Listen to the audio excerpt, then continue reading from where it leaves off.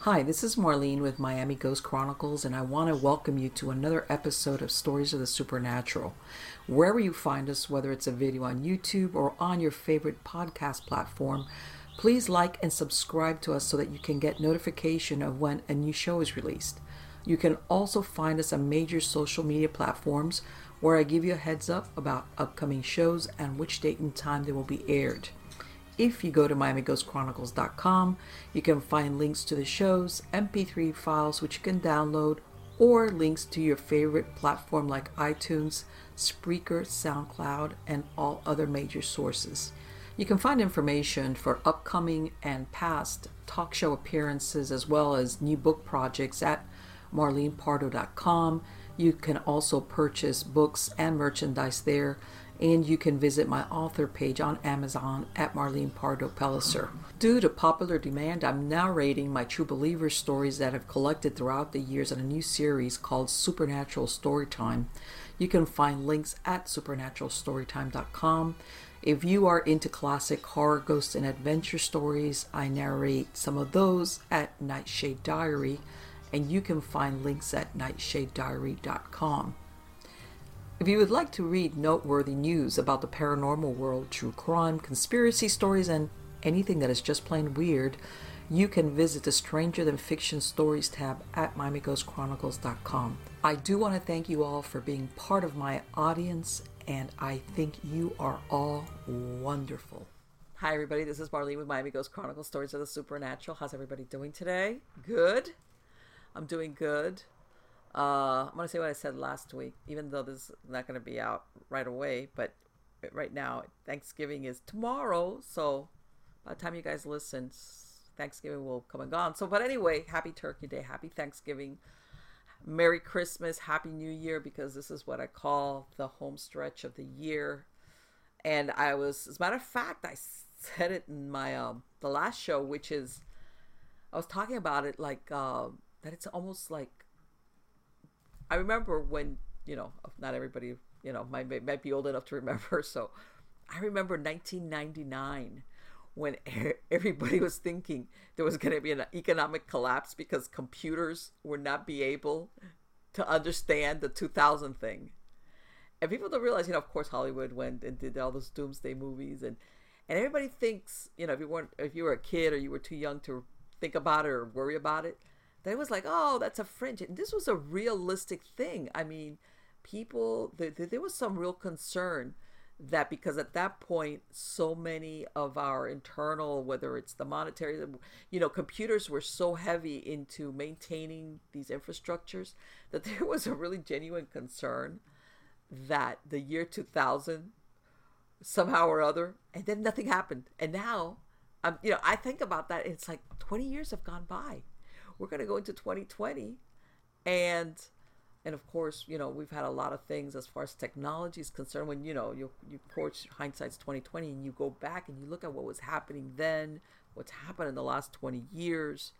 Like I say, I remember when the only people that carried phones were doctors. Or they had those big block phones, or you had a phone, and nobody. And then the beeper thing came in. Of course, I'm aging myself. At once upon a time, only doctors had beepers, and then of course it was the beeper for the regular person. And people would make up all these things that you would put on your pager to kind of like like what emojis do. Like shorthand for how can I put this on some type of code. And then little by little, we started getting those flip phones that you look at them now. You look at these old movies and you see these people with these big things and you're like, what? And then here we are 20 years later and everybody's got a phone and, you carry it in your pocket and people don't know what it would be like if they didn't have a phone, which I know what that's like. And everybody's heard me say before, yeah, I love technology, but you know what? There's something to be said for not being instantly accessible all the time. Believe me. But anyway, let's get to the good stuff, guys. Today I have a super, super interesting guest. I have a gentleman who, and I know because you guys ask me a lot about cryptids. Yes, cryptids. His name is Chris McLeod, and he is, shall I say, earlobe deep among other paranormal topics, but into the investigation of cryptids. Okay, his website is Asheville. And by the way, guys, I'm gonna always put a link to this in the show. It's Asheville Cryptid and Paranormal Society.com. Asheville Cryptid and Paranormal Society.com. And Chris, he is the director and lead investigator of the ACAPS. He has over 20 years of experience investigating cryptids and paranormal activities. And as a matter of fact, we were talking about this before we started recording, that he believes, as far as the studying, the preservation of the folklore, legends, and and we've talked about this in other shows, that all these, once upon a time, people used to differentiate ghosts, cryptids, ufology. They were like their own totally separate fields, and now people are seeing that there's always like an overlap. And of course, whether it's older historical references, people are seeing that some of these things, contrary to what everybody thinks, that it's a modern phenomena, it's not. It's just that now you have to look back at it and read some of these, whether it's an old newspaper clipping or even old manuscripts, with different eyes. Chris holds a bachelor degree in psychology and a minor in criminology, and he's originally he spent a lot of his life here in Florida, so that holds a special place in my heart, because I always tease you guys about our Florida weather here in South Florida. Now he with the Asheville Cryptid and Paranormal Society, he works in conjunction with Joshua P. Warren. He's worked with him for many years, and of course to study fringe phenomena and discover scientific explanations for what cannot be explained. And he's also worked with Daniel Tiny Hurst, who's the co-founder and lead investigator of M&D Paranormal and Cryptid Research. And of course, he goes to a lot of these locations, basically to try to gather evidence if he can, or just sometimes to interview people, because a lot of times with these, when you say folklore, a lot of people think of the word folklore and it sounds like almost like urban myth. Yeah, but the truth is, a lot of folklore, not all of it, but a lot of it has a lot more truth than what people might think about. And the only way to get it is when you actually speak to people who've lived in an area for years, or in some cases for generations. But anyway, let me bring him on. How are you doing today, Chris? I am honored to be here, Marlene. Thank you so much for having me. No, on the contrary, it is my pleasure. And I'm going to ask you what I ask all my guests. How did you get involved in this field? Did you have a childhood experience? What happened? Well, I grew up in an old colonial home in New England, and I used to see stuff all the time. Strange things used to happen there. And it was in the Appalachian Mountains. And when I was a kid, I used to play in the woods all the time. I was always in the woods, and I remember taking a walk with my grandfather and one of my cousins, and my grandfather looked down and he saw this huge footprint. And, I was a little kid. I was 5 maybe, and I remember putting my foot next to this footprint and it just being just massive. Wow. And my grandfather wasn't a small guy. I mean, he put his foot next to it, and he kind of had this look in his eye, and he didn't freak out, but he picked me up and my cousin, and he went back to the house pretty quick. And he had a talk with my dad, and he kept saying something about the boss of the woods. And like I said, I was a little kid, and I didn't know what had happened. And as the years went by, my grandfather died pretty young. Okay. But as the years went by, I did, I always remember the boss of the woods. And I remember a couple of years after he passed away, my grandmother talking about how he had gone to Alaska for a year after World War II. He was a fighter pilot in World War II. And he just, he had a lot of stress, and he'd seen a lot. So he just wanted to relax and just kind of disappear and be a mountain man for a while. And when I found out he was in Alaska, and then I kept thinking to myself, boss of the woods, I remember putting 2 and 2 together and thinking my grandfather must have had some kind of Bigfoot experience out there, because when I saw that footprint, I mean, his eyes just kind of just bugged out of his head. It's like something he had seen before that had scared him before. Yeah. and that's kind of what got me down the cryptid path. But I'm pretty sure I would say I grew up in a haunted house, and I thought it was normal because all my friends, they all had these old colonial homes, and everyone had their own personal story about a family ghost, and a lot of my friends had been, their families had lived on these properties for hundreds of years. I had a couple friends that were original founders of the town. Mm-hmm. So they'd been there forever. Like their whole families had been there for it was a legacy kind of thing. Right. So we were always kind of just used to people talking about the house ghost or something like that. So it was always normal for us. And then, when I moved and went to Florida, we didn't have that. And I remember thinking, well, nothing weird ever happens here. I wonder why.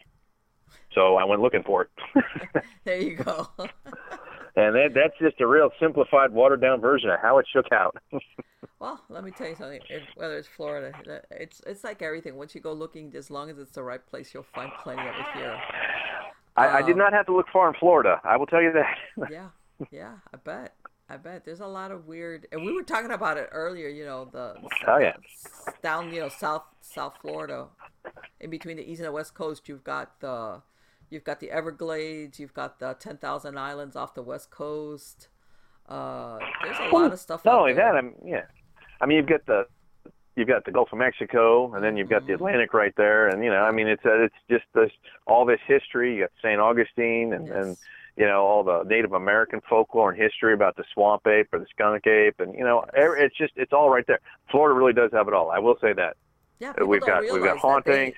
They were driving cattle out here because people don't realize that Florida's a big cattle state.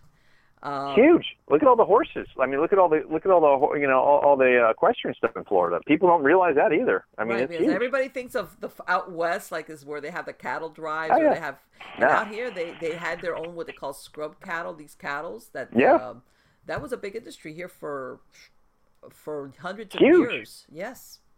Yep. I was actually just reading about an article about a guy that was raising rattlesnakes in Tampa. And he basically was canning them for their meat and selling their venom. And he was doing that in the 20s and 30s, and he was trying to make that an industry in Tampa. So, like you said, Florida's had all kinds of stuff. And that actually led into a cryptid encounter. But there's all kinds of stuff that happens in Florida. The Myakka skunk ape or the skunk ape there's been reports of him for probably hundreds of years. And we just, and most dogman reports, the early dogman reports always came out of Florida. Right. It was always all the early ones. Oh yeah, sure. There's some crazy werewolf in Florida. It was right when the goth thing was happening. Remember that? So all like in Tampa, that's where all the vampires were hanging out, or in Ybor City and all that crazy stuff would go on, like Halloween. So I remember back when that was going on. That's when the dogman reports started, and that was in Florida. It was either it was in Jacksonville or in North Tampa or off of Dale Mayberry in the swamp. Anything, but it was always Florida. And I tell everybody that there's a lot of lonely roads out here, especially like if you're going east to west, like US 41, that you just go to the middle of nowhere. Yeah, everyone thinks that if you get on I-75, it'll take you anywhere in Florida. Yeah. That's not true. I have been lost many times. Taking a side road, probably where I ought not have been, and looking around. And it's funny how you were talking about cell phones and beepers. Yeah. I remember I had a blue pager. Remember the blue pagers, and it was a clear blue. Yes. I had one of those, and I remember I was looking. This was years ago. I had a convertible Mustang, and I had taken it, not too off road, but a little off road, and remember how like the pagers were like turned off if they didn't get signal, or like they just wouldn't work. And I remember my pager wasn't working, and I was out there pretty good, but I was looking for some evidence. I was looking for swamp ape evidence, and being out there in the middle of nowhere, and then realizing that it would be so easy for me to disappear out there because there's just absolutely nothing. Yes. And everyone thinks Florida. I know Florida's population has boomed a lot since then, but the truth of the matter is, it's still a whole lot of nowhere out there. Right. Well, you know that US 27 is like an old highway, and as a matter of fact, it developed it became known as Bloody 27 because there were so many accidents. But people don't realize that out there, they built a lot out here, a lot of those canals to drain the swamps. And they have found people have disappeared years and years later.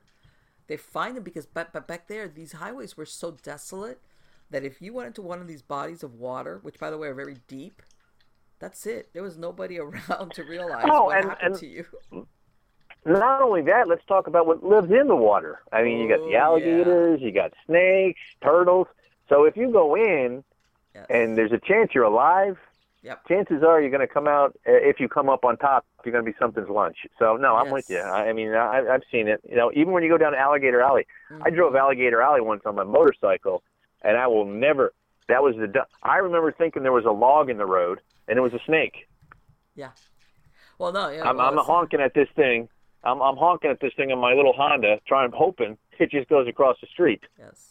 You know, I had to sit there and stop and wait. And you know what? After the introduction of these invasive species, like all these pythons and constrictors out in the Everglades, those things are huge. They get huge. Those things, and they're aren't those rockhead pythons interbreeding with another python, and they're becoming like these super snakes. I mean, you know, I look at some of these pictures on the internet, and there's a snake eating an alligator, and I think to myself, is this real? Yes. Are they that big? I mean, these are alligators. These are dinosaurs, and they're getting eaten by another dinosaur. Yeah. So, how far have we come, Marlene? Alligators, once upon a time, were the top predators. Yeah. Okay. And there was millions of them. Yes. You know, I've actually had a lawnmower. I was mowing a lawn by a pond, and I actually had an alligator basically attack my lawnmower. So I mean, they'll attack anything. They will, especially, and people don't realize, especially in the mating season, that's when they travel to other bodies of water, and that's when you hear about people finding one in their pool or you know, the golf course. I had a neighbor find one in their screen porch. It was a small one, but it was enough to freak them out. Yeah, of course, people. And you know, they don't really have a whole lot of compassion. They'll eat anything. They don't care. No, they don't. But yeah, the people out there, even now, I want to say there's portions of it that's could be called no man's land. That, like you said. Oh yeah, you disappear, and if you don't have any witnesses, you might not ever be found. Well, my friends and I, when we were younger, we all worked at a car dealership, and it was on the main highway. I mean, it was in the middle of town. But the back of the dealership, we used to call it Jurassic Park, because we'd take golf carts back there and roll around and just, you know, screw around and blow off steam. But you can get lost back there. And let me tell you something. There was times we had to, you know, it took a little while to figure out where we were. Yes. You know, and this is less than a mile off a highway. Yes. So, I mean, you can get lost anywhere. That's why when people, you know, unfortunately, when people disappear, you know, you never know where it happens. I mean, you know, someone could disappear 5 feet off the highway, and no one would never find them. You know, unfortunately, it happens. You know, it's sad, but it's true. Yeah, out here, you know, land is very flat. There's no landmarks, and if you've ever gone out in an airboat and you go out to the middle of these marshes, you look around and it all looks the same. All you've got is that's it. You get lost, and it's like good luck. If you don't have a GPS or someone that knows where you're going, you're in trouble. That's just the way it is. I mean, and that's like, yeah. Well, no, that you know, getting to the point of, you know, when we talk about cryptids and not being sighted or them being, because they've got plenty of space. They've got a lot of area out there that people don't realize how much space is out there, Marlene. Yes. That's the problem.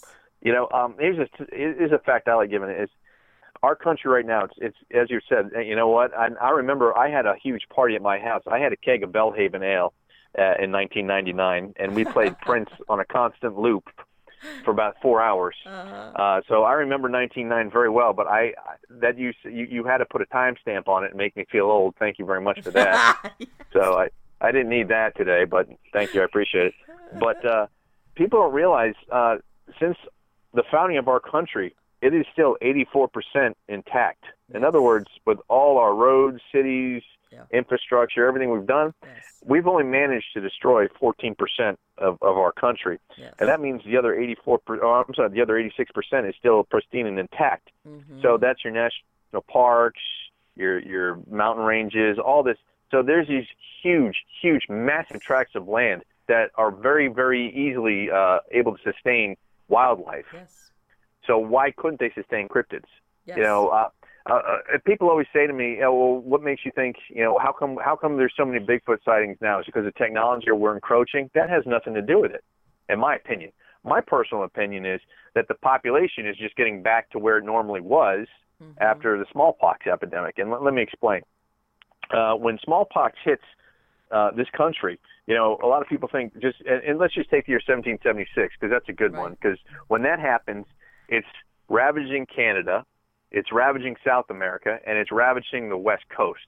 All right, but there's a book called Pax Americana, and it's by this brilliant author. Her name's Elizabeth Finn, and even in this book, and I use this as a reference all the time, she says that smallpox is one of the few viruses that will jump from a human being to a primate. Really? So if that's true, I did not know that. when we're coming over here and when the Europeans came over here and brought smallpox, not only was it just devastating everyone, including the Native Americans, what makes us think that it wouldn't devastate the Sasquatch population? Yeah. Because it's applicable to them if there's ape DNA. Now, if they've got human and ape DNA, don't you think that'd be like a superbug to them? Yeah. There's reports about northern Canadian and Indians, northern Native Americans, where Sasquatches were coming into their villages trying to get help, and they were dying alongside the Native Americans. Wow. So, you know, you put all this together, and it makes total sense to me. And I could even say this too. You know, I'm a firm believer that Dogman is basically what was referred to as the Cynocephali. And if you look in the historic record, Cynocephali, Alexander the Great hired Cynocephali mercenaries to fight for him. I mean, so that's in there. If you look at Anubis is a Cynocephali. Right. So let's just say they, for some reason, maybe in their DNA, were a hybrid somehow. And they human and there's some kind of DNA that makes them susceptible to smallpox. So in this country, not only did we wipe out the indigenous population of the human beings, but we also got the cryptids. And now that all of this time has gone by, their population is getting bigger and bigger. And here's how I justify that too. When we go and clear cut forests, all right, everyone says, "Oh, you're wiping out the natural habitat." Maybe for some animals, but what you've done is when you clear cut something, grass tends to grow. Yes. Well, what happens? Who eats grass? All right. Deer, small animals, they eat the grass. Well, when they eat more, there's more of a population for them. So when you have this huge population boom, whatever's eating them, they have a population boom because their food supply is bigger and bigger. So if Sasquatch, Bigfoot, and Dogman let's just say they eat deer. Let's just say they eat deer, all right? Right. I think now in this time in our country, there's never been more deer. I could be wrong, but I'm pretty sure at this point there's never been more deer. There's so many protected areas nowadays, and because you know they also have these hunting seasons. Exactly. Yeah. Exactly. So if you're a logical person and you look at these facts and you believe and you have faith that there could be cryptids out there. You know, I'm not saying I'm the definitive end all be all expert on anything, but I'm just saying logically it is possible. And if you have that little degree of possibility, then why can't that possibility mean that these creatures are real? And that's why you have all these sightings, and that's why there have been so many more lately. And that makes perfect sense. You know, let me tell you something. I think that makes so much sense, and people don't realize exactly like what you said. When you have, whether they're a predator or they're an omnivore, they, you know, they follow, you know, and this is, you can see that across the animal kingdom. They'll follow the food source. Especially I'm a huge proponent they migrate. I think Sasquatch migrates. Yeah.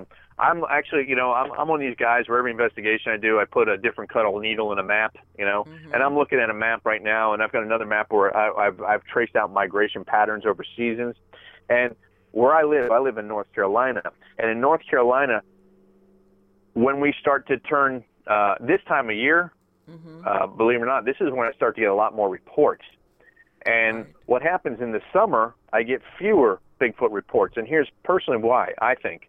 I think they go north. I think they migrate to Canada. I think they take the Appalachian Trail, and I think they go to Canada. Because let's just say you're a 10-foot, 1,200-pound North American primate. Do you really want to hang out where it's going to be 95 degrees every day? No. And you're covered with hair? No. All right? Now, I honestly think Dogman's a little bit different. I think if Dogman is actually canid, that heat doesn't really bother them because they can pant, you know, and they have different ways of dealing with heat. Again, I'm not a veterinarian. It's not my expertise. That's not my field of generalities. But I'm just saying, hypothetically, it's possible. So that's why I get Dogman reports. Personally, this is why I think I get more Dogman reports in the summer than Sasquatch Yes. and I get more Sasquatch reports in the winter than dogmen. Exactly. So I actually think dogmen go south. And again, this is all just my hypothesis. You know, I have no way of proving or disproving it. This is just, I've looked at the data, I've interpreted it, and I'm just using my own thought process. And you know, I talk to a lot of people in the cryptid community. Again, I know we were talking earlier, but I'm very, very blessed in the fact that I'm one of my dear friends is a guy named Tim Kumbo Baker. And I'm actually starting a new podcast, and it's going to be called Cryptid Detectives with him. Okay. And I've had this conversation with him, and we're pretty much on the same page when it comes to this. And you know, anyone I've talked to that's been doing this a while, and I bring this theory up, and they're like, you know, that's actually pretty good. You know, it makes sense because there are differences in sighting. Like if you go in Canada in summer, there's more Sasquatch sightings in Canada in the summer. Well, why is that? Because it's colder and there's massive amounts of food. I mean, look at how huge Canada is. Yeah. I mean, it's massive. I mean, so, you know, if you put it all together and you look at it, it's a possibility. You know, I'm not saying this is exactly what happens. I'm not one of these guys that say, oh, this is it, and this is the blatant truth, and this is it, and there's no other way it can be. I'm not saying that. I'm saying it's a possibility. But that makes sense. You know, well, God knows, everybody's aware of there's a lot of animals that migrate. This is very commonplace. And usually driven by the seasons, you know, the seasons. Exactly. Yes. And you know, and where I live in Appalachia, there's deer year round. Mm-hmm. You know, there's a food source year round. There's fish in the streams and in the lakes year round. You know, I mean, it gets cold here, but there's still a food source. You know, so I mean, you know, and realistically, you know, where North Carolina is, it's not too far to walk south, you know. So if these creatures, you know, I've heard reports where they say they do 50 to 100 miles a night in traveling. Well, you could be real south real quick doing that. Yeah. So, I mean, you know, it depends. So, I mean, you know, they could be in Georgia. Georgia has more reports lately in the winter than they did in the summer. So, I mean, you know, you never know. Anything's possible. Right. And, you know, and I hate to say it, but a lot of people think that Bigfoot sightings is just particular to the Pacific Northwest, and that's not the case at all. Not at all. Not at all. I think I do, and this is just personal. This is Asheville Cryptid Paranormal. I'm also known as the Cryptid Guy, so you know, if you see Cryptid Guy on the website, that's just another monogram for me. But on my Cryptid Guy website, which is basically linked with Asheville Paranormal or Asheville Cryptid Paranormal, excuse me. I get reports. In fact, I just got one today about a Bigfoot sighting, and they said it was almost impossible to see, and the only reason why I saw it is because they were looking at these trees, and they saw like this huge black shadow move, but it was so well camouflaged with the change. You know, we still have leaves up here that are, you know, it's still fall up here and it's still changing colors. And it was so well camouflaged in the leaves that if it hadn't moved into the light, they wouldn't have seen it. And all they saw was a massive shadow.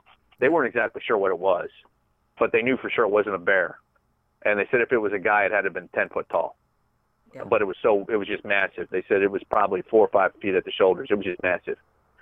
But, you know, let's just say this creature, let's just say it's like an auburn reported creature. If the leaves are turning color, how are you going to see an auburn creature that size? So again, this goes about what we were talking about earlier about how well these animals are camouflaged to their environment. And also, and people see also what they want. Well, not what they want to say. I take that back. Exactly. What they expect to see. Okay. Well, there's also pareidoia too. You know, they see something. Not everything's a Sasquatch. Not everything's a ghost. You know, I get a lot of people that swear something's haunted, and then we go in and look at it, and you know, they say they're hearing a thump, and it's a water pipe. You know, or they're saying they got high EMF fields, and it's because their electricity is improperly insulated. You know, so I mean, you can always explain anything, but sometimes you know the one thing you can't explain is exactly what you're looking for in the paranormal or cryptid realm. Right. Well, let's say, and I agree totally with you that I think that these creatures are superior when it comes to camouflage.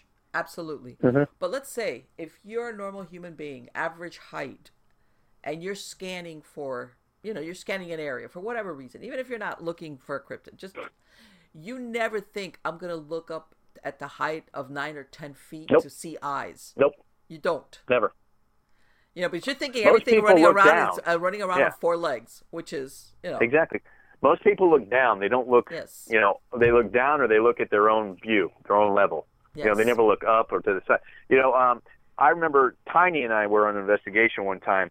Tiny, the reason why I call him Tiny, Tiny's almost 7 foot tall. Tiny's not he's not really tiny. That's just what I call him. Yeah, Tiny's not tiny. Because it makes me laugh. But there was we did a comparison once, and the guys, and we had Tiny in about the same spot, and he goes, "No way! It must have been almost 3.5, 4 foot taller than Tiny, and it was almost 3 times as wide." So I mean, we try to get as accurate as we can, and if you have something that's almost 10 foot tall, Yes. and 5 foot wide, and it's beelining through the woods, and you only saw it for a millisecond because it's so well camouflaged, it could be anywhere and you'd never know. Exactly. And I think that's the big thing with cryptids. I think people go hiking all the time, and they probably pass these creatures and they never see them. And one of the reasons is simply because they're so well camouflaged, and you're not looking up. You're looking down. You're looking. You remember that the ground. that old I find myself Schwarzenegger doing that when I movie, hike all the time. Predator? Yeah. How at the beginning they're not Mm-hmm. thinking of looking up at the trees, because it's like they're thinking. Yeah, no one thought about the trees. The trees, right? How long did it take them to get to go? Human. Right. He's looking at us, or they saw the shifting and everything, and it's and they were supposedly like of course it's a movie, but they were supposed to be trained super soldiers, whatever, and even they were not looking up at the trees. And my point being that of course if you're a regular person running around yeah, the but forest, I mean they're trained to look for other human beings. They're not trained to look for an alien that can have camouflage or a cryptid. Now I'm sure there's some unit somewhere that's trained to look for cryptids. I mean, nowadays, I'm not naive. Yeah, I'm sure there is, but again, but that's just a whole different area of expertise. When a regular person goes hiking, I'm thinking about, I'm in my little office right now. I've got all my hiking equipment in the corner. Mm-hmm. I usually have it in my car, but I actually cleaned out my car, and I'm looking at my walking stick. And just when we're talking about this, I'm thinking I really don't. And I do this. I've been doing this for a long time, but I actually, when I'm looking for things, I stop and look. All right, but when I'm walking, I can't really look up at a higher elevation because I'm worried about falling over trees or rocks or roots or something. You know what I mean? So it's difficult to be in motion and do something like that. So if something's following you or something's in the woods, and you stop and it knows you're going to stop and it's been watching you and knows you're going to look around, how hard would it be for this creature to hide or this entity to, it's easy. So, I honestly believe these creatures are highly intelligent. I think they can communicate with each other. And, I think if we look at the Native American folklore on Bigfoot and Sasquatch, they refer to them as another race of people. Yes. And they have their own language and they're very intelligent and, they used to be at peace with them. And then, allegedly, one of the legends is that Bigfoot basically broke a peace treaty and stole a young maiden. Again, all folklore, but as we were talking about earlier, where there's smoke, there's fire. It came from somewhere. Well, so I always think because you always hear some stories of encounters between humans and these cryptids that doesn't turn out in the human's favor, and then I think, okay, you know what? Sometimes you will, even animals, regular animals. If you get one that's sick or old, and I think that sometimes if they get hungry enough and desperate enough, I think those are the ones that sometimes come closer to areas that are more heavily populated. Just right, because they're looking for an easy meal. They're looking. In other words, their ability to hunt, let's say, like you said, deer out in the wilderness, it's been hindered. Right. They can't, so they got to eat. Hunger will drive you, human and animal alike, to go places or do things that are risky.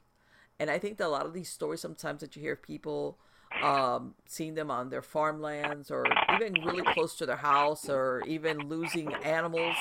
Sometimes, not all the times, but I think sometimes that's part of it, is that you have an animal that's just really, really hungry or, that just needs to eat. And let's face it, you got a hog or, some type of cattle or anything like that. And for them, well, even if you're alone, if it's, let's just say you've got an older Sasquatch that's been injured and he can't hunt, or he's been disbanded from his tribe, or or the band he runs with. Yeah. What's to say it's not going to kill a human? We don't know. Of course. You Of know, course. there's a everyone talks about, you know, missing 411 and Yes. David Paulides, but the genius in David Paulides is this: all he's done is taken all these reports It's of people that have crunched. gone missing, Yeah. and this must have been the easiest book in the world to write for him. Well, it's a Or lot. these, I mean, I've got Data several of crunching them, is and what it is. Yeah. that's all they did. They took all these missing reports, they filtered out looking for specific things, Right. and they've written all these books. Yes. Yes. And it's actually brilliant because he didn't have to write anything. All he had to do was just put it in order. Right. Exactly. But if you look at these reports, the way he did it was brilliant because they were looking for specific criteria. They followed that. And, okay, these people are missing, never found again, but we found a boot miles away. All right. He never blatantly comes out and says what he thinks it is, and I respect him for that. He does not. He does not. And let me tell you something. I've heard a lot of times where they're trying to make him like give us what you think it is, and he'll never get it out of him. He's always, you know what? But we all know he's a Bigfoot guy. You know, he's original. You know, he's an original Bigfoot guy, and he's a very intelligent guy. And he came out with this idea, and I honestly wish I had that idea because Lord knows how many books he's. I mean, I've bought 3 or 4 from him. You know what? And I enjoy every one of them. I use them as reference. He crunched the data, and but he also found the pattern. It was like he did, and that's hard. I mean, that's a brilliant that's a stroke. What he did was a stroke, in my opinion. What he did was a stroke of genius. Because again, he's a former police officer. He takes his law enforcement background, he applies it into this. And then he comes up with this theory, and he just follows the scientific method, just like every good cop would. And boom, he comes up with these books. And that's one of the things. And you pointed it out, Chris. He had a theory, but he has facts or data to substantiate the theory. He may not say what his conclusion is as far as what, but that you could say, well, it's just that I didn't dream of this theory. Hey, I have this theory, and based on X, Y, and Z, all these, of course, all this data. And I've excluded, like he said, suicides, animal predation, blah, blah, blah, blah, blah. And this is what we get. And then within that we have then all these different, anomalies that, of course, there's a bunch of them. And then you're like, man. And, one of the things also that I think a lot of people are intrigued by is when he describes how sometimes he's had difficulty in obtaining what people would think. Why wouldn't you get a report of missing people? I will tell you something. I have personally gotten a FOIA. I have sent for FOIAs for this area, and I've spoken to the parks people. And honestly, I wish I could say different, but they were nothing but nice and helpful to me. Yeah, they were some of the honestly. They were just so nice. I told them exactly what I was doing. I told him who I was. I told him I'm the director of the Astral Cryptid Paranormals. I'm sorry about forgetting how to talk real quick. I'm the director of the Astral Cryptid Paranormal Society, and I explain what that is, and I tell them exactly what I'm doing, and I tell what I want the data for. And you know what they said to me? Hey, no problem. Yeah. Let me see if I can help you out. I actually had a guy call me back and say, hey, let me send you this one too, because this might help you out. Yeah. So when he said these FOIAs were probably, and maybe they were for him, but for me, I was asking for, people that disappeared on the Appalachian Trail. They sent me a couple of them. They weren't very good. They weren't very informative, let me say, but they were still there. And then I did get one. I could see his point. I got one that was so redacted. It was just kind of like it was 3 pieces of paper with black lines through it. I was like, thanks. So, it was actually, and then the truth of the matter is it was so redacted and it was ridiculous because I actually found a newspaper article on the same story and it had everything in it. It makes you wonder. So it was just one of those weird things. Yeah. But again, it's just, I think it's who you run into. I mean, if you go in like a bull in a china shop, you might have different, but I try to, I just tell them straight up exactly what I'm doing, who I am and what I'm researching. And, and when you tell someone that, that you're the director of the Astral Cryptid Paranormal Society, they're like, well, what's that? Yeah, exactly. What's a cryptid? And I think, I said, well, cryptid, it's an undiscovered animal or an undocumented animal. I like saying undocumented simply because, I think it's been discovered. But they said, what do you mean undocumented? I said, well, it's Bigfoot. Oh, okay. Right. Yeah. Everybody but that's why I had to put paranormal. I put paranormal in the name of my company simply because No one knows what a cryptid is. But when they see paranormal, they say, oh, maybe it's got something to do with something. And you know what? And I'm a firm believer, and we talked about this. In my experience, 9 times out of 10, the cryptid world and the paranormal world go hand in hand. Yes. It's just, if someone sees a Bigfoot sighting, chances are there's a ghost story somewhere. All you have to do is dig for it. And it's just one of those things. And I'm not saying they're connected, but it's just, one kind of follows the other, and it is vice versa. If there's a ghost story somewhere all along the line, someone probably saw a Bigfoot somewhere, or they saw a cryptid, or something they can't explain. God, I can't remember right now. Who's the person that mentioned to me that there was also some type of tie-in or correlation between sightings of dogmen and cemeteries, even the old ones, I've seen that, and I've read that, and I'll be honest with you. I've got a cryptid report not too far from where I am right now, and it was a cryptid, and it was a dog man. It was a big one. It was an alpha type dog man. I mean, they said this thing was 10 foot tall and just massive, and it was hanging out by a church graveyard. Whoa. And it had been seen there 3 nights in a row, and it was by the church graveyard. Okay. Now, that was the first one of those I'd ever heard personally. I've heard these stories on different podcasts where they talk about, there's this graveyard correlation, blah, blah. I don't necessarily buy into that. I think it's just coincidence. Right. And realistically, here's my thing: is what's a large canyon doing around a graveyard? I mean, they're not. It's not like they're digging up stuff, because we have evidence of that. I just think it's by happenstance. I think it's a coincidence. Because there used to be the theory that Sasquatch used to hang around Native American burial sites. Right. And then that's been that's kind of dust in the wind these days. And it might be true, but I doubt it. I don't think they're paranormal. Does that make sense? Yes. I think they're a living, breathing creature. I don't think the paranormal has anything to do with them. Right. So I think that's just the way it is.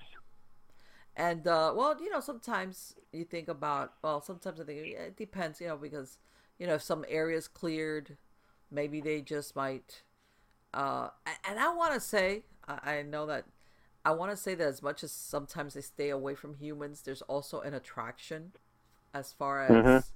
I think we entertain them. Yeah. That and when they see something, let's say obviously like a graveyard, because sometimes there's these abandoned graveyards that are really old, or they were a family thing and nobody's been buried there in years, but it's almost like if you've got any headstones that are up, or some sign that there was habitation there, it's almost like a tie-in to the humans kind of thing. And it's possible. They might hang out for that reason. And and of course, unless you're, nobody's in their heads to know exactly why they, and I tell everybody though, if you, how everybody says, if I ever saw Bigfoot, what would I do? Okay, but I get more scared of dogmen than I do of Bigfoot. Because I don't know, there's just something about dogmen that you always think, this guy, this creature could easily kill me. And I don't get that same vibe from a Bigfoot. I don't know. But for the most part, they say, well, there's a big gorilla, and what's he going to do for his entertainment, or what are they going to do to make them, what if they have senses of humor? You know what I'm saying?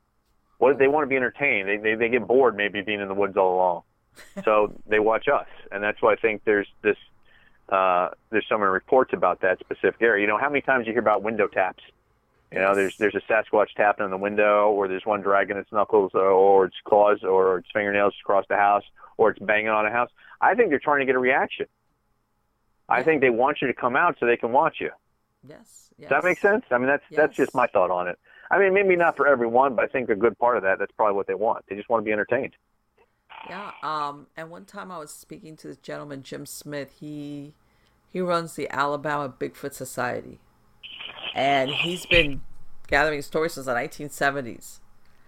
And I remember he told me that, ever since he was young, he says, he had one come on this was when he was a teenager, come on the property, basically where they lived at.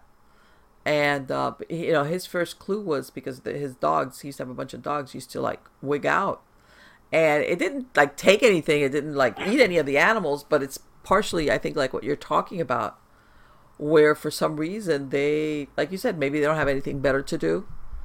And he even told me, he says that even the police in the area, sometimes they would have people that would have sightings, like they're driving, and they would of course call the police. What's the police gonna do? So he says that They know what's out there. the police They're would not bring gonna some go of out these there and get- people yeah. over there, and he would tell me, he goes, Marlene, I had a couple of people that were so genuinely wigged out that they would say, sir, can we stay here until like it's daytime, because we don't want to we don't want to drive back home.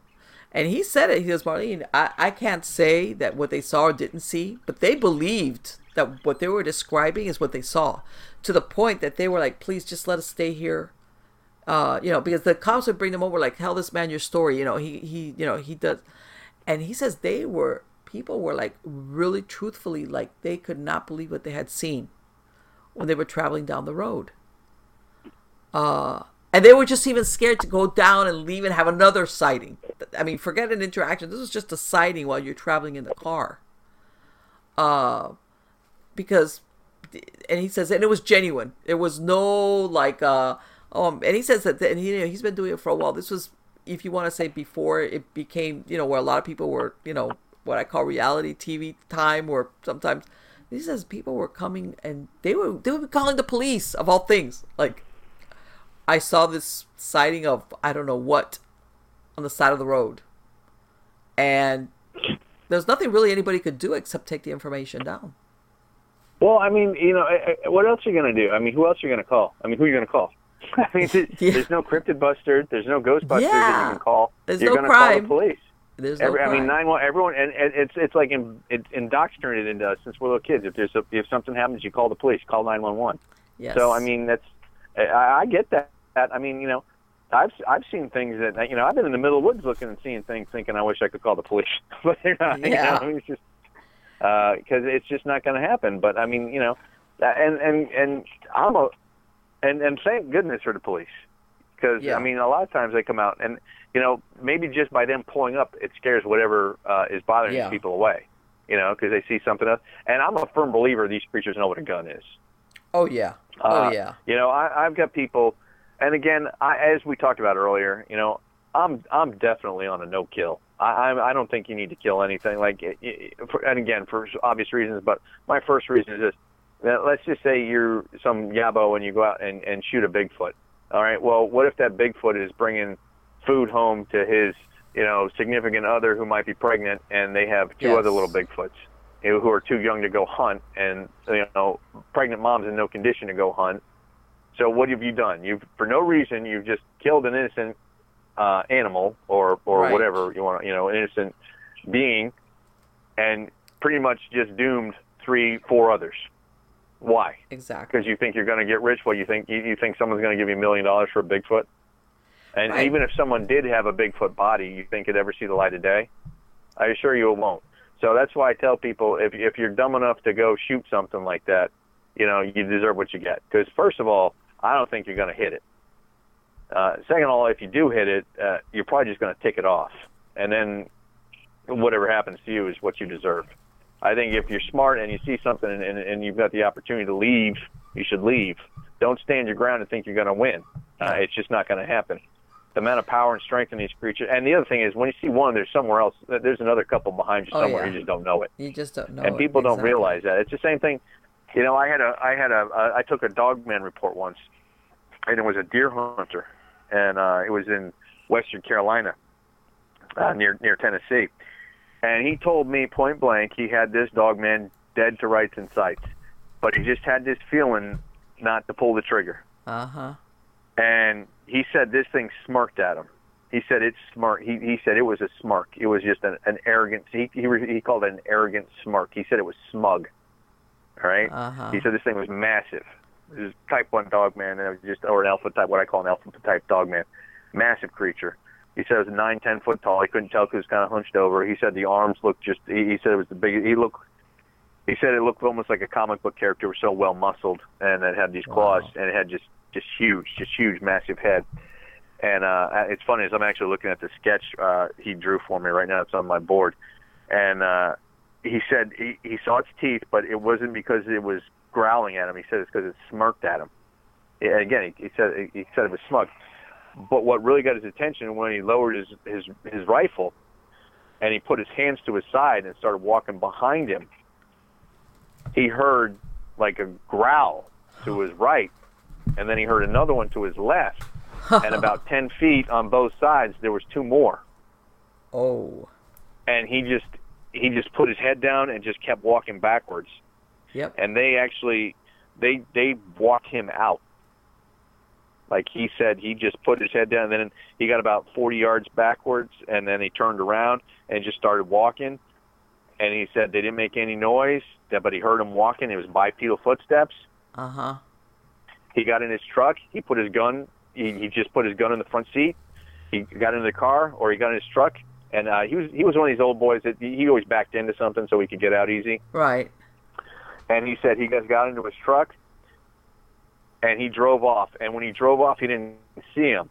He's driving for about 5 minutes, and he looks to his right, and there's one of them about 4 feet from his car, keeping pace with him. Oh my God! Oh. And he said it was the one that smirked at him, and he said it smirked at him again, and then just beeline back into the woods.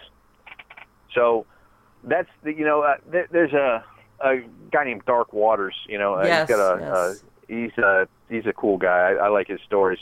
I don't know how much of a researcher he is. I like listening to him. He's got a cool vibe. I think he's probably a nice guy. Just from I've never talked to him, never met him, but I'm just assuming he'd be a nice guy. He'd be the kind of guy. I'm a cigar smoker. I like to go hang out and smoke a cigar with him. But he calls them the crypto terrorists, and I agree 100% with that, because most of the reports I get, if there's a lot of them are like they just saw it and nothing happened, but it's like some of them, it's like they mess with people, like they'll just scare the bejesus out of them for no reason.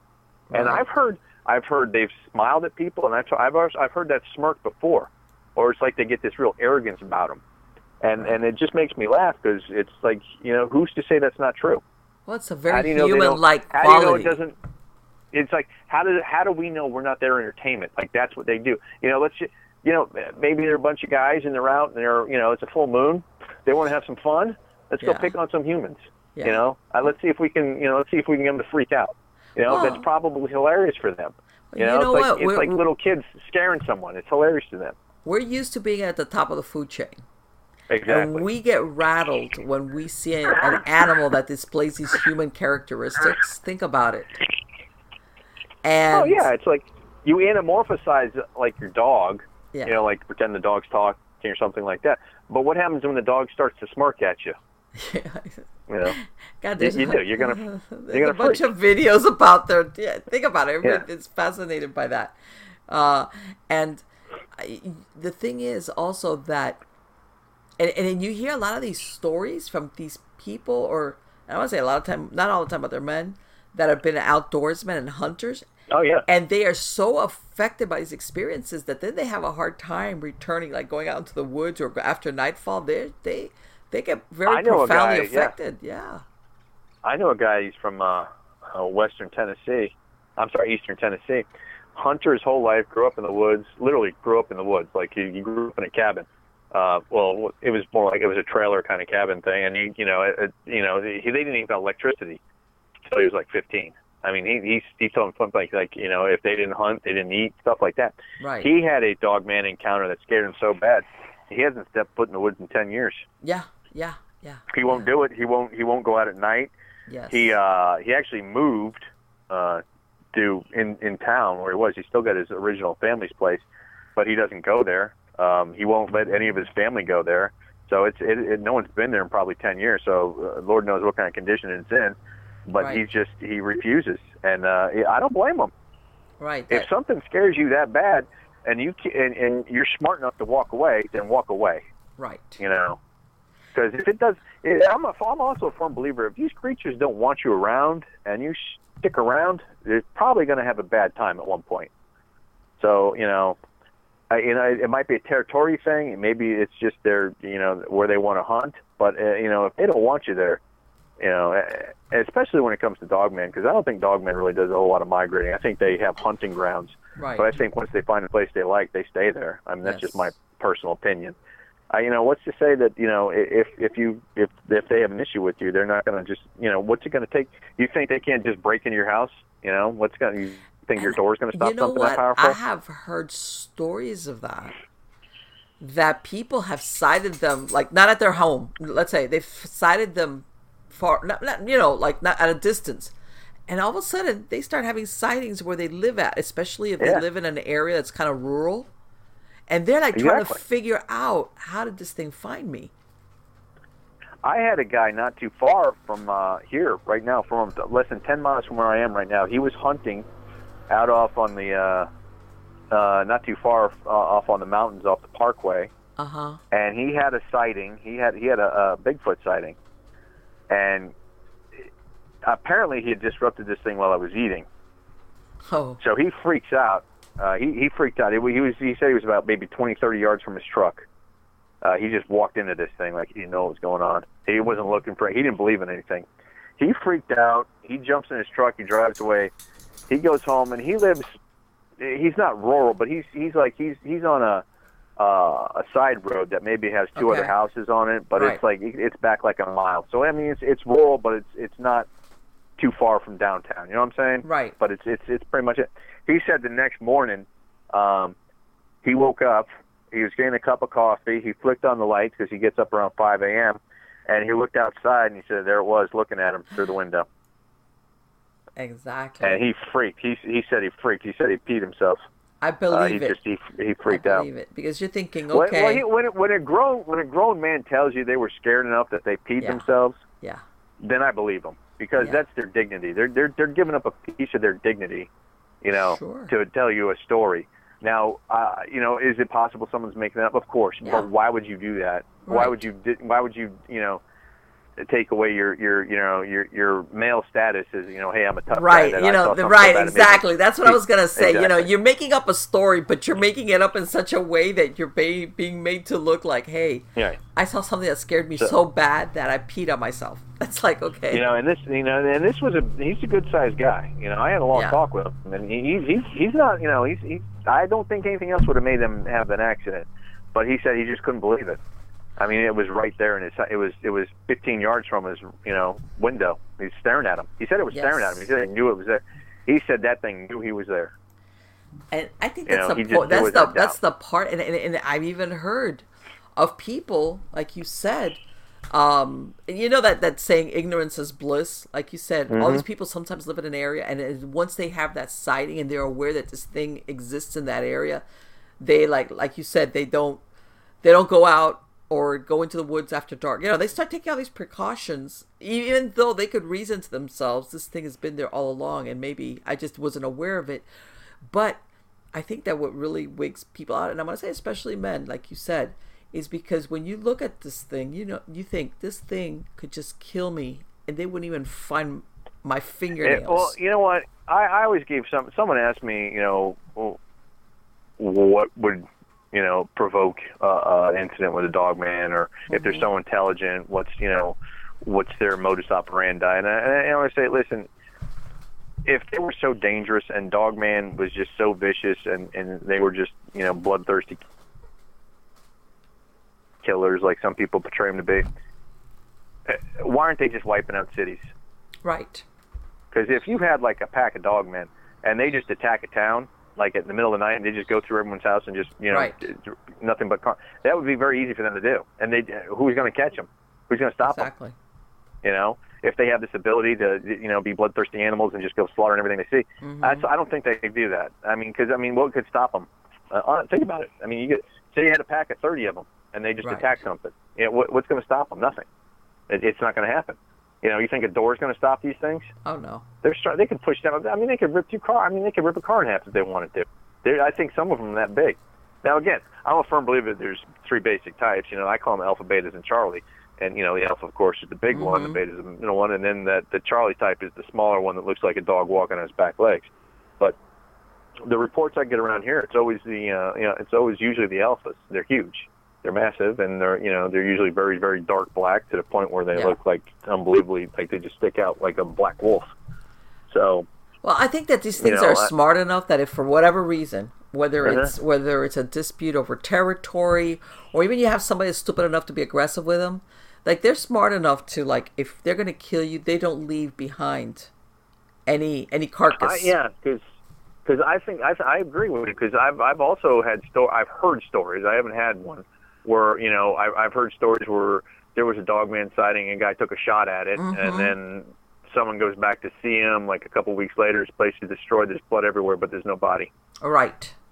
You know, or he just disappears. Like the door was ripped off the hinges, and it looks like something clawed it off or whatever. You know, and I've had plenty of those. I mean, I've heard plenty of those. But you know, you never know. I agree with you. I think I think they're smart in the way that they know that when there's one of us, there's usually more. Yes. And they know what those little you know, long sticks that go boom at the end can do to someone. So, you know. But they're smart also. Say, like, what's that saying? No victim, no crime.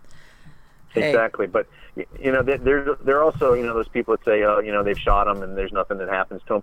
I don't necessarily buy into that. I think they're biological creatures. I think they feel pain. I think if you shoot one and you don't really kill it, you're probably just signs your own death warrant because it's going to come for you. Because I think they're vindictive, from what I've heard. You know, I don't have any proof. This is just personal. This is my personal hypothesis after all the stories I've heard and all the interviews I've done with people and all the sightings that they've had.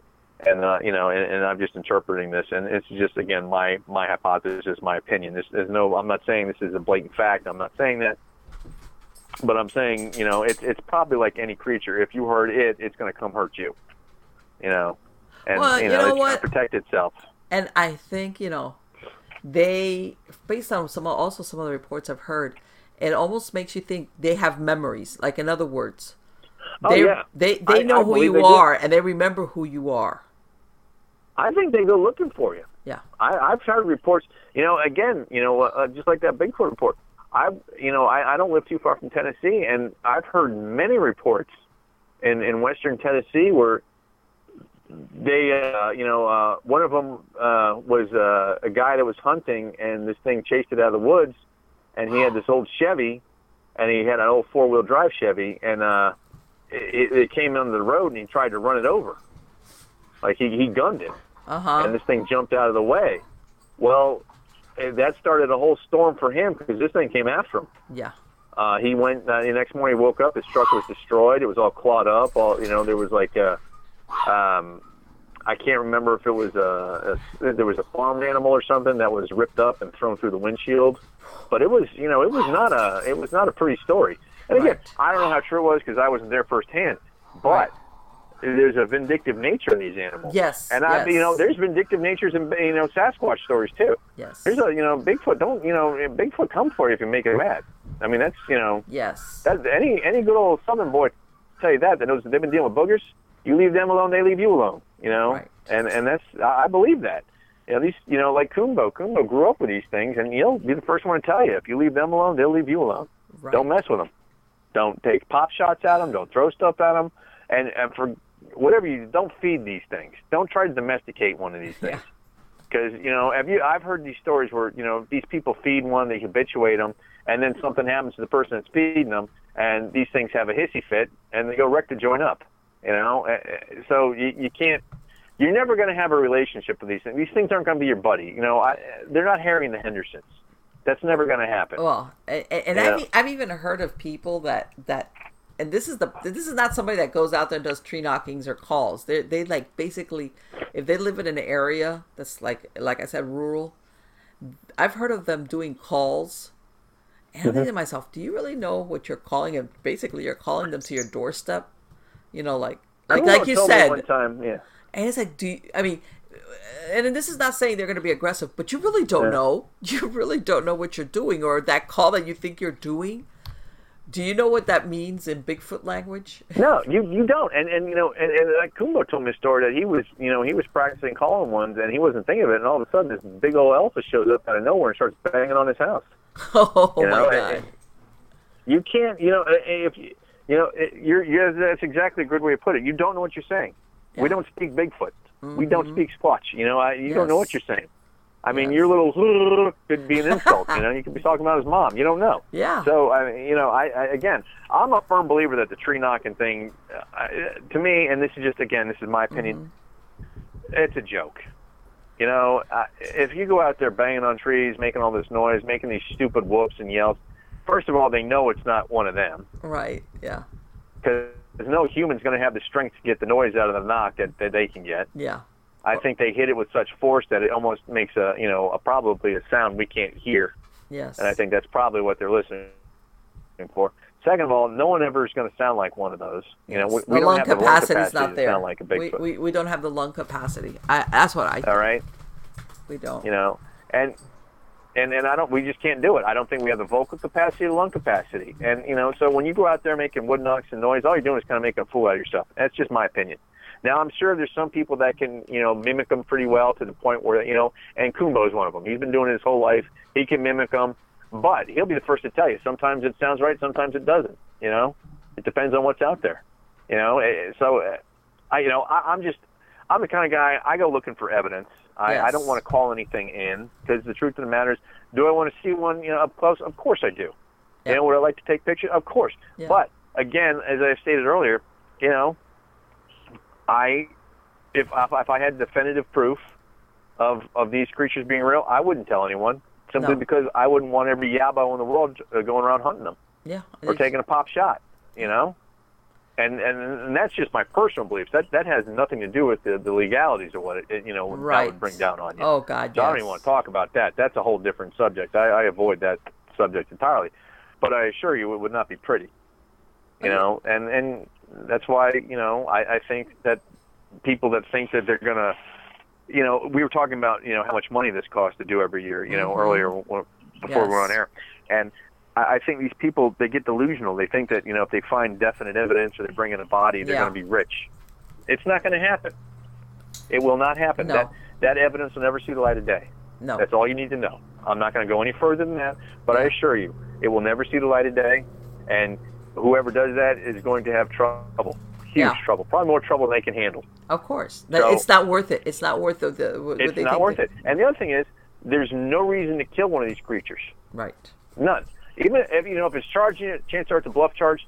And if you've done something to aggravate this thing where it's going to kill you, what you need to do is just get out of Dodge. Yes. Because realistically, what I say, you know, what I said earlier, I stand by. Where there's one, there's more than one. You know, where there's one, there's probably three or four. Yes. You know, and if you're smart, you just walk away. I hear these stories where people say, well, I saw it and I just took a shot at it. Why? Yeah. Why? Are you the big bad, you tough guy? You think you're tougher than this guy? Are you going to shoot him? Yeah. What happens when what happens when his big brother finds out you took a shot at, you know, or his dad finds out you took a shot at him? He just happens to be 5 yards this way. What have you done then? You know, well, you hear these reports about people. You know how hard it would be to bend a 12-gauge barrel. You know, and you hear these reports about these hunters where they find them bent up in trees and their guns are bent. Yes. All right. This is because this fool probably took a shot at something, thinking he was going to be this big trophy hunter, thinking he was going to become globally famous and rich beyond his dreams, and in all reality, all he did was sign his own death warrant because you know, he took it. It's like you made it. You know, these trophy hunters. You know, let's say you go hunting for, let's say, a lion. Those are predators. Mm-hmm. They could eat us, but you know, humans are used to, if I shoot a lion, everybody is going to scatter. Nobody's going to come after me. Nobody's going to hold a grudge because this is just an animal. But again, when you're talking something like this, that, like you said, that there's more than one, and that they hold a grudge and they remember. Well, they're highly intelligent. I think they remember things. I think they can, once they get your scent, I think they have an incredible sense of smell. I think they can track you. You know, and that's just Bigfoot. I can't even imagine what a dog man could do. I mean, you know, how far he could track you. Yes. I mean, you know, I can't even fathom that. I mean, you know, it's overwhelming to even think about. I mean, how far can this thing smell? You know. And we were talking about it earlier about all these disappearances. You know that. Even though there's no conclusion made as to what is causing the disappearance, I'm not going to say each and everything, but. Why not? Maybe. What if it's 1%? Yeah. You know, even if it's 1%, Marlene. You know, that's still 1%. Yeah. That's still a lot.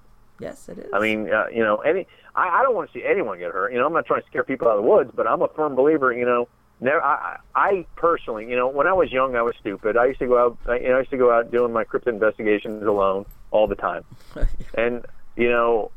It wasn't until much later on that I had an incident where I learned real quick that was stupid, and I should not do it again. If I got out of this system alive, if I got out of that incident alive, I told myself I would not do this alone anymore if I chose to do it ever again. Okay. And you know, I got lucky, and ever since then, I always go, and Tiny, God bless him, he puts up with me. He's out in the woods with me, and he's good. He's a good old boy. He was grown. He grew up in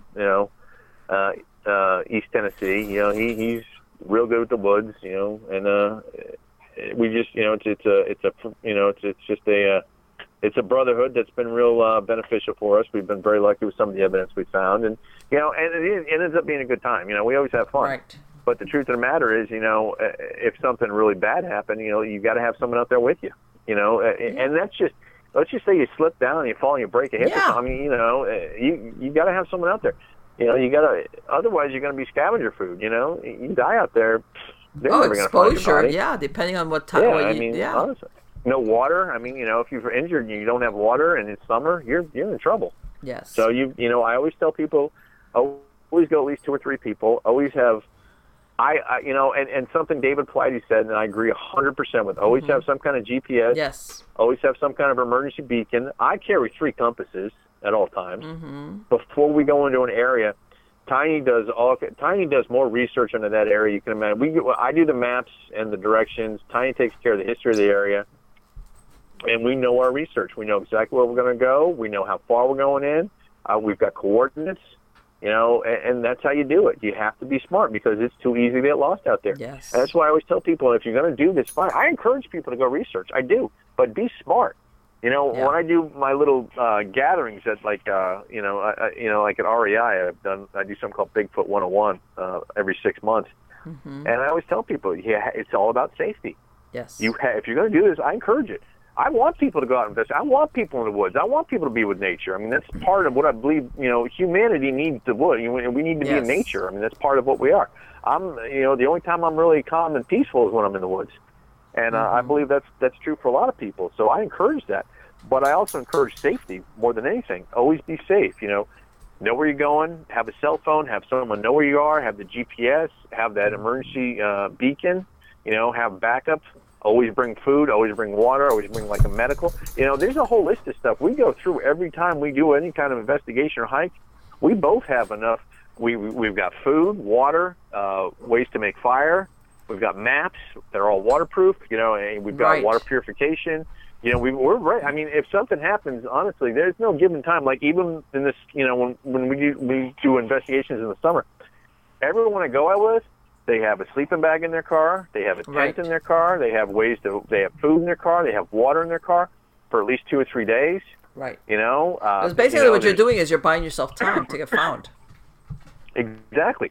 And we always tell people where we're going to be. I'll circle a map before I leave. I give my wife a map. I circle it, say we're going to be in this general area.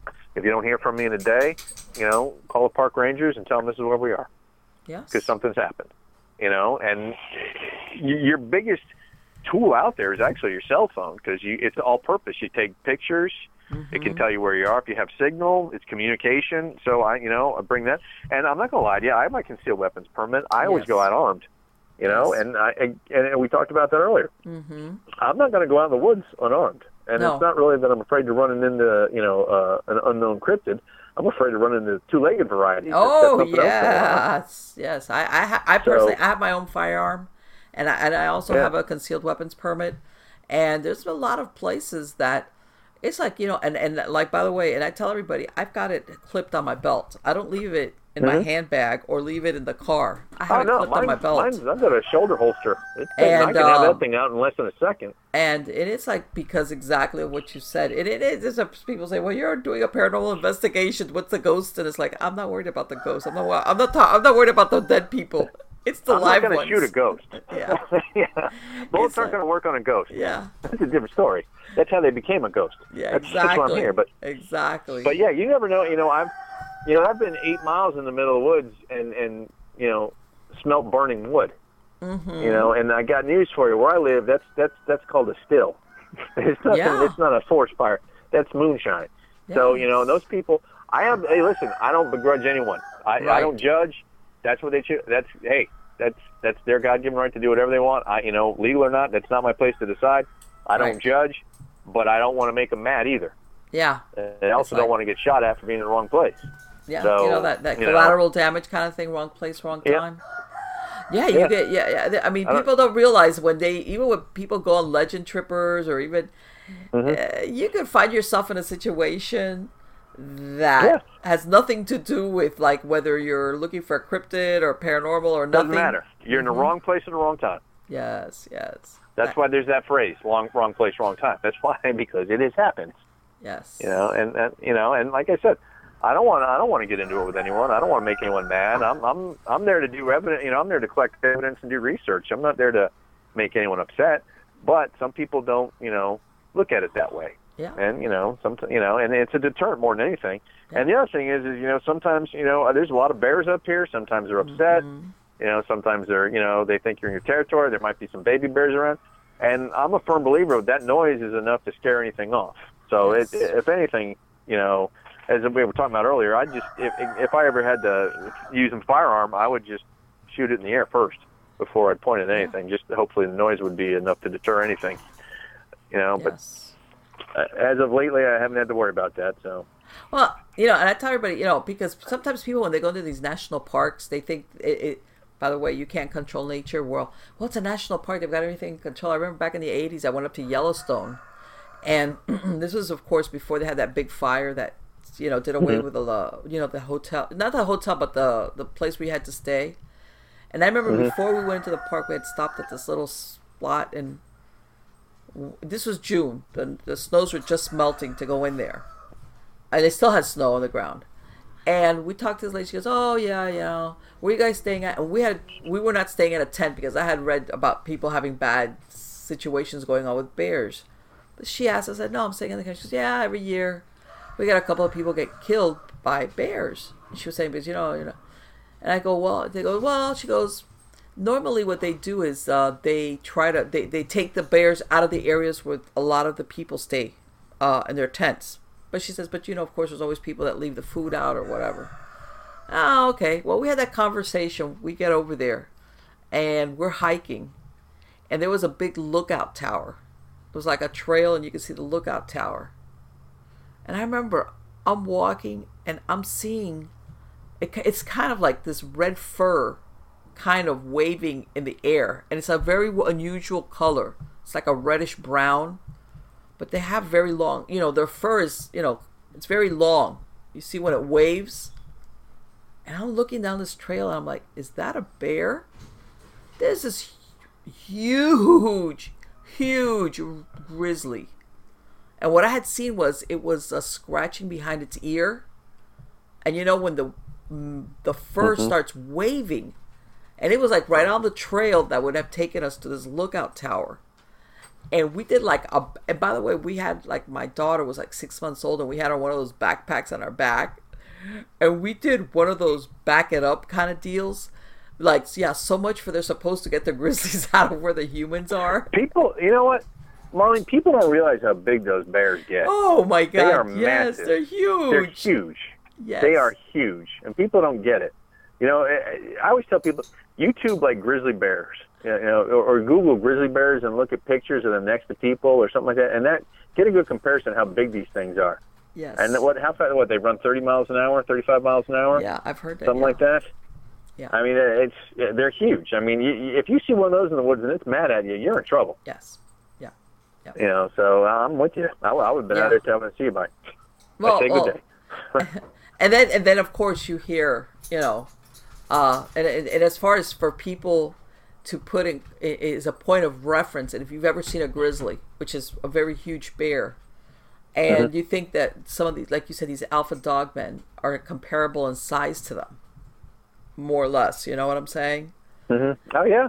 And it gives they're probably more. They're probably way more because they're more muscular. I mean, they're huge. Right. Yeah, I mean, I know their body composition is different, but when you see that, not on TV, not on the documentary, but when you see this in front of you, you're like, I'm toast. In other words, you're not going to get away from this thing if it decides to go after you. No, you're done. If it wants you, you are done. Yes. Even if you're in a car and it wants you, you're done. I mean, these things can run up to 50 miles an hour. Yes. I think they can go faster. Yes. I just don't think they've really been clocked. Yes. I mean, if you look at the way they're built, they're nothing but muscle. Yes. I mean, they just. We found dogman tracks an investigation, and Tiny's got like a size 16 triple E foot. Wow. And this track we found, it's on the website. If anyone wants to see it, you just Google or just go to Asheville Cryptid and Paranormal Society.com and just look under evidence, and you'll see these pictures, and you'll see this big foot, or you see Tiny's foot, and you'll see this track. And the reason why this track, it comes out like he's kind of backwards, but the truth of the matter is there was all this noise going on around us, and we thought we were getting surrounded, so we just took the picture as quick as we could, and then we kind of got out of there. Uh-huh.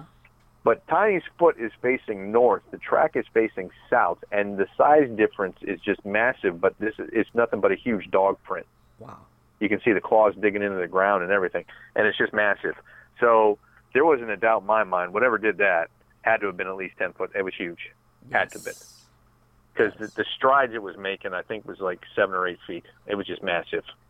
Uh-huh. And this place looked like a war zone. The trees were just destroyed. It was just a massive amount of carnage. We're not sure what happened there. We personally think this was our theory that I think there was a fight between a Bigfoot and a Dogman because this carnage it started up a hill, and you can just see it was all fresh breaks. And there was just trees smashed. I mean, there was claw marks taken out of trees. There's also pictures of claw marks or trees with just gouges ripped out of them.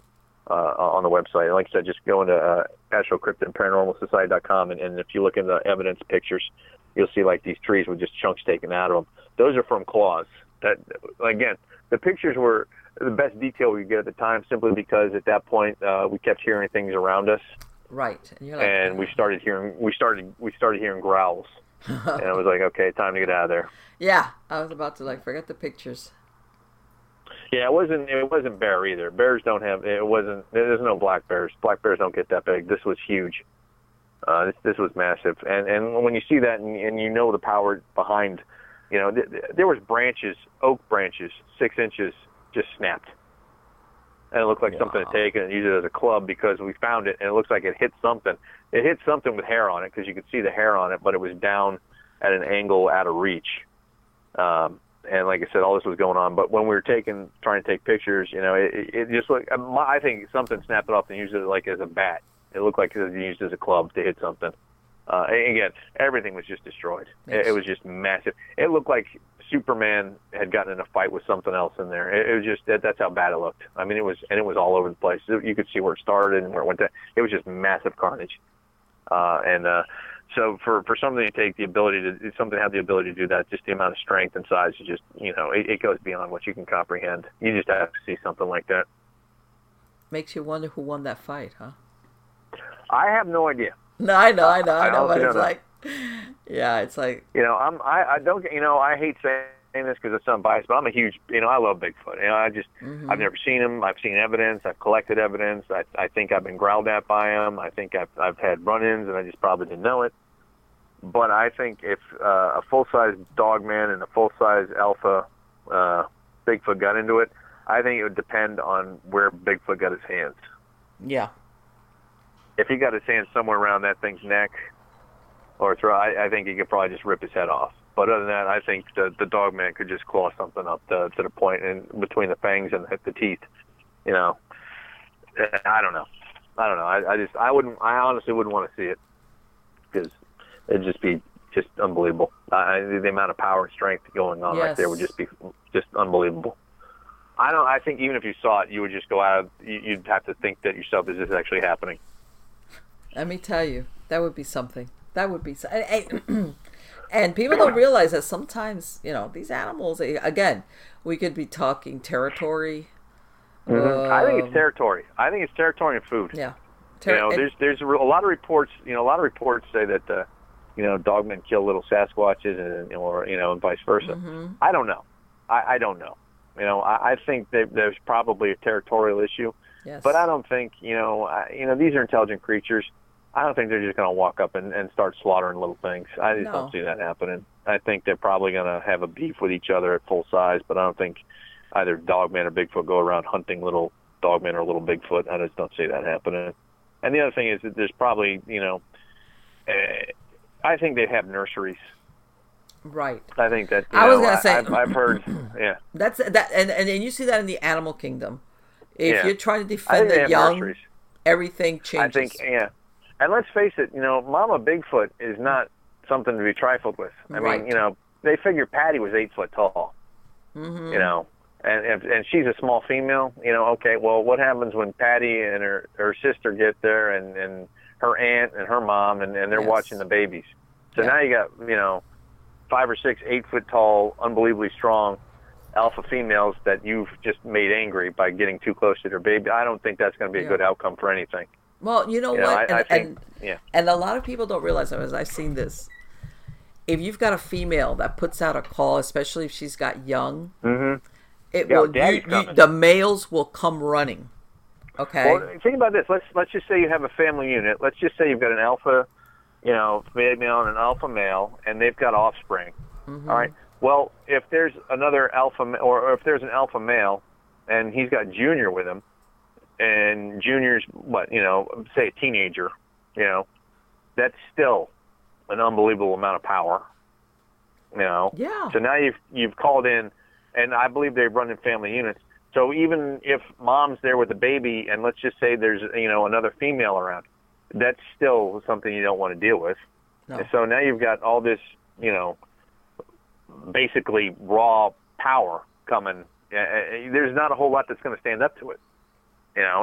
Especially in the wild. I don't think I've read stories where people have seen in the Canadian Rockies, people have seen Bigfoot walking up a hill. Okay. And grizzly bears run from them. I believe that. I could see that. I believe, and that's because I think they're going to get stomped. I mean, I think that's what'll happen. Yep. I mean, just the power in these things. If these things can twist a 6-inch oak branch and just snap it with their wrist, what could that do to a bone? Yeah. I mean, Yeah. So it's interesting to think about, but until we ever get real proof, we'll never really know. It's just one of those things. Those hypotheticals can keep you up all night. Of course. Anyway, Chris, I wanted to thank you so much for having this conversation. It has been absolutely fascinating. Because again, for all we know, there's other things we don't know, and it makes you think. Are there some things that we should? I mean, to me, it's like the edges of this go off into so many areas of, like you said. I mean, where do these animals fall? They're not animals. They're not humans. As far as like what we consider human for ourselves, what are they? Where did they come from? What are their origins? And I think it would rattle a lot of cages sometimes to get that truth. So that's why we talked about that. So I just don't know. Again, I'm a researcher. I'm looking for evidence. And if I found proof, I'll say again, I probably wouldn't release it. That's just the way it is. Yeah. It's just the way I feel. I wouldn't want anything to happen to these creatures. Yes. And I think if you released evidence, I think that probably something would happen. Yeah, unfortunately, you're right. You're absolutely right. Hey, Marlene, would you mind if I gave my website? Absolutely. My On phone the number contrary, go ahead. Go right ahead. Awesome. If anyone would like to contact me, you can give me at Asheville Cryptid and Paranormal Society.com. My phone number is 828-782-3766, or you can get me at 828-407-0046. And if someone just wants to send me an email to say hi, they can get me at CryptidGuy, that's CryptidGuy 001 @gmail.com. Marlene, it's been an honor and a pleasure. No, my and if pleasure. you would ever like to have me on again, I am a yes. phone call away. You got Whatever it. I can do to help you. And guys, would I'm love going to have a be- link to your website on there. And again, I'm going to be, we got to talk some more. And I want to wish you the best of luck. Now you. during the holidays, the Thank you so new much. year, and all your new projects, okay? Thank you. And you know what, Marlene, if you're ever in Asheville and you want to go Bigfoot hunting, you just call me. You got it. Let's go squatching. Listen, yes, ma'am. Happy Thanksgiving and happy holidays to you Yes. and all your listeners. And again, thank you so much for having me. It has been a pleasure. This has been one of the nicest interviews I've ever had, and I really appreciate it. Thank you so much. No, you're welcome. Take care. Bye-bye. Keep believing, my friends. Yes, Keep believing. of course, of course.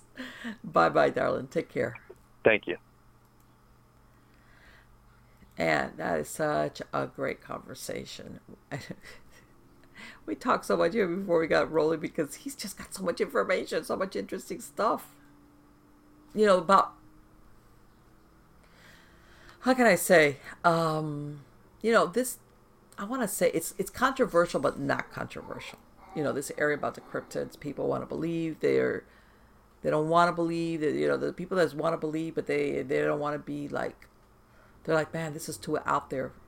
And we were even talking about, how this would shake up people's reality, if whether it's a dogman or Bigfoot or any of these cryptids. We're talking here cryptids. I mean, like I said, the paranormal field encompasses a lot of things. And he made a good point.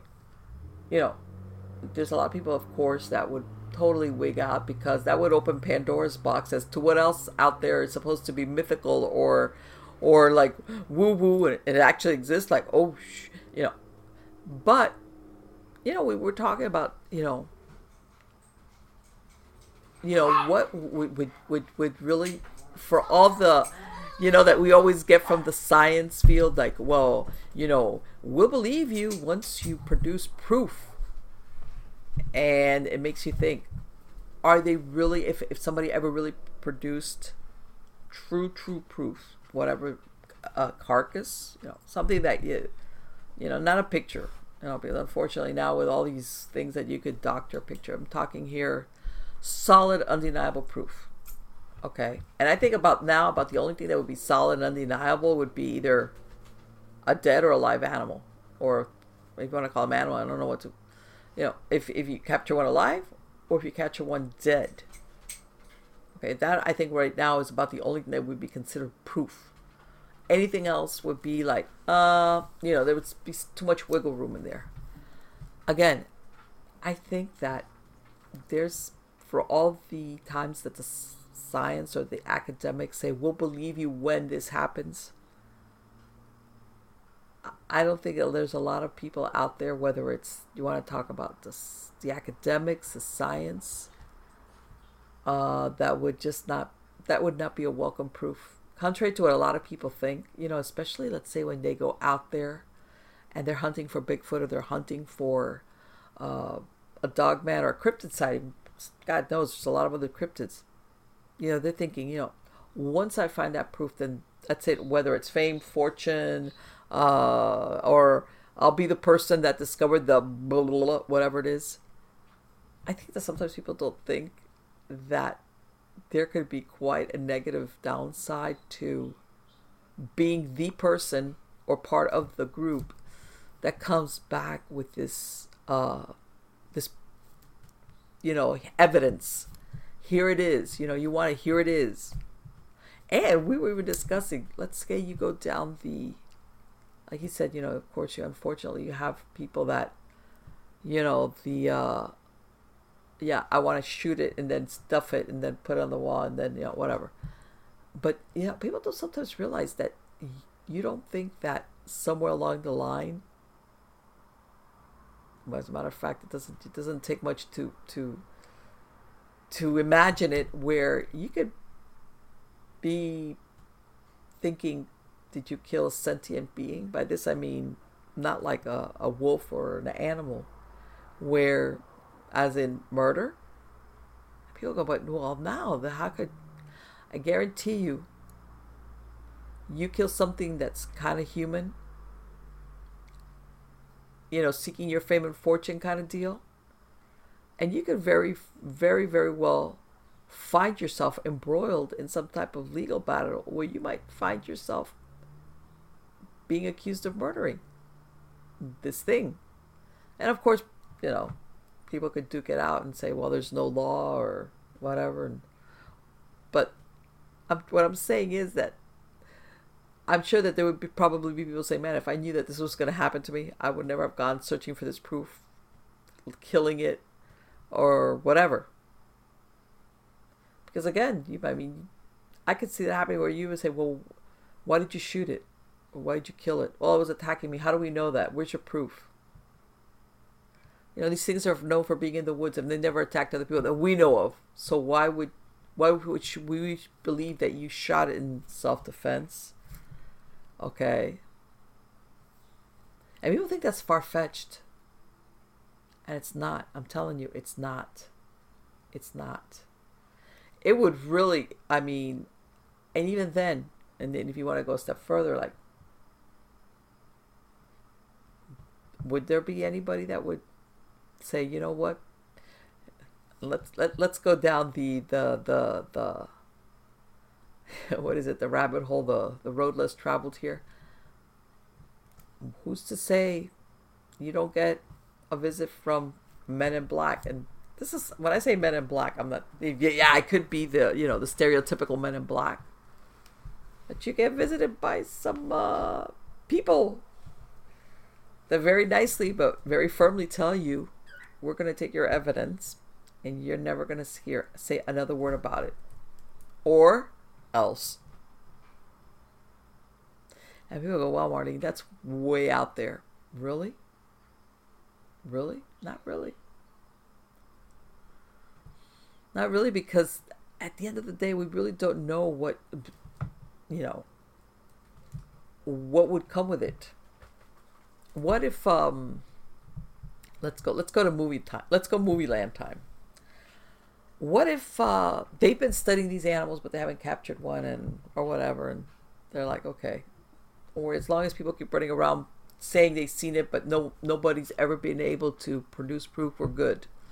But here comes along lucky you, and you're the one that, like I said, killed it, live one, whatever. And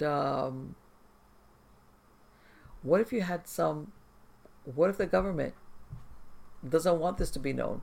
It's again, whether you have a population that wigs out because then it's like, okay, so what else is out there that's real? Or what if they had plans for this thing? What if they were looking at? Again, let's go out there. Let's play the hypothetical. What if they are thinking, man, we've considered that if we could get these animals and make them super soldiers, okay, what could we do with an army of robots, drones? When we talk about mechanical, soldiers, war, and this, we would be invincible, or at the very least to know we have this in our arsenal defense. Or we really don't know what we would do, but we want to keep that possibility available to us. But here comes along this person, you or whoever, wants to publish on YouTube a video of the dog man they captured, that they have or whatever, or the carcass. Yeah. If you don't think that you would be getting a visit from some agency that probably nobody even knows of, I got news for you. There's a good possibility. I mean, there's a lot of things that come with it. It's just not the discovery part of it. It's what comes with it. And sometimes what looks like it would be really, really simple, or like, man, who wouldn't want this to be known? Who wouldn't want to publish this? I'm going to give you a perfect, for instance. Look at this thing that's happening with UFOs. Now, after how many years, is the government actually admitting that they have a program to monitor them, because they have so many reports from eyewitnesses, as in pilots, that these people are not making this up, that they finally had to put money into a program. And now is when they're coming around kind of to admitting, yeah. And by the way, when they look at them as unidentified flying objects, they never go far enough away to say it comes from another planet. It's something we can't identify. And even then, as almost like a very cautious, like, yeah, we've had this program. Because basically, we've run out of excuses for not pursuing it. For how long? You don't think that many years before now, that some of those films have been released? People that have seen stuff or actually collected evidence didn't get a visit. And I'm not talking about the people that the stories are publicized, but people that the military, or people that said, oh, I got to visit. All the other ones that really took the stuff like, I'm not talking about this because I'm not going to put my life in danger. I'm not going to put my family's life in danger. And they just, when they get that visit, say, give us what you have, whatever proof you have. And by the way, you're never going to talk about this to anybody. And guess what? People say, yeah, okay, don't worry about it. And they don't say anything else about it. And I think that's happened. Okay, and people are like, do I really want to find out? Do I really want to call their bluff and find out what they're going to do or what's going to come that if I decide to open my big mouth? No, I'm not going to do that. I'll just like live the rest of my days and, you know, maybe amongst the family members it's whispered, but that's the extent of it. Same thing here with the cryptids. Or, I mean, and if you think about it, for all we know, this has already happened. Maybe there is somebody or more than one person who's collected that type of evidence, as in a body, a carcass, a live person. And it just never made the light of day because they got a visit from somebody that said, guess what? You're never going to talk about this. And we're taking that thing or whatever and we're leaving. And they were probably not given much of a choice. That's the end of that. And they might sit there and watch TV and watch all these documentaries and all these shows about all these cryptids and everything and people running around trying to gather proof. And they're like, yeah, I know there is, but I can never say anything else about it. But as long as you were running around almost capturing it, you're okay. But once you go into that area where you've actually have collected tangible proof, everything changes. So who's to say nobody out there has had that experience, has collected that proof, and they were told to be quiet, shut up, and give me your proof. End of story. Let me tell you something. I don't know for sure, but that seems plausible. I think it's plausible. And it's almost like, for lack of a better word, it's almost like your safety lies in your ignorance. As long as you are running around trying to gather the evidence and you don't have it, you're good. It's like, yeah, all right, go ahead, go in the woods. All right. Mm-hmm. Until the one day that you do. Mm-hmm. And some people will say, oh, Marlene, that's so conspiracy theorist kind of deal. And I'm like, no. You know what? I think sometimes a lot of things come out eventually when, of course, everybody that's involved is either really old or dead, so it doesn't matter. And people are like, huh?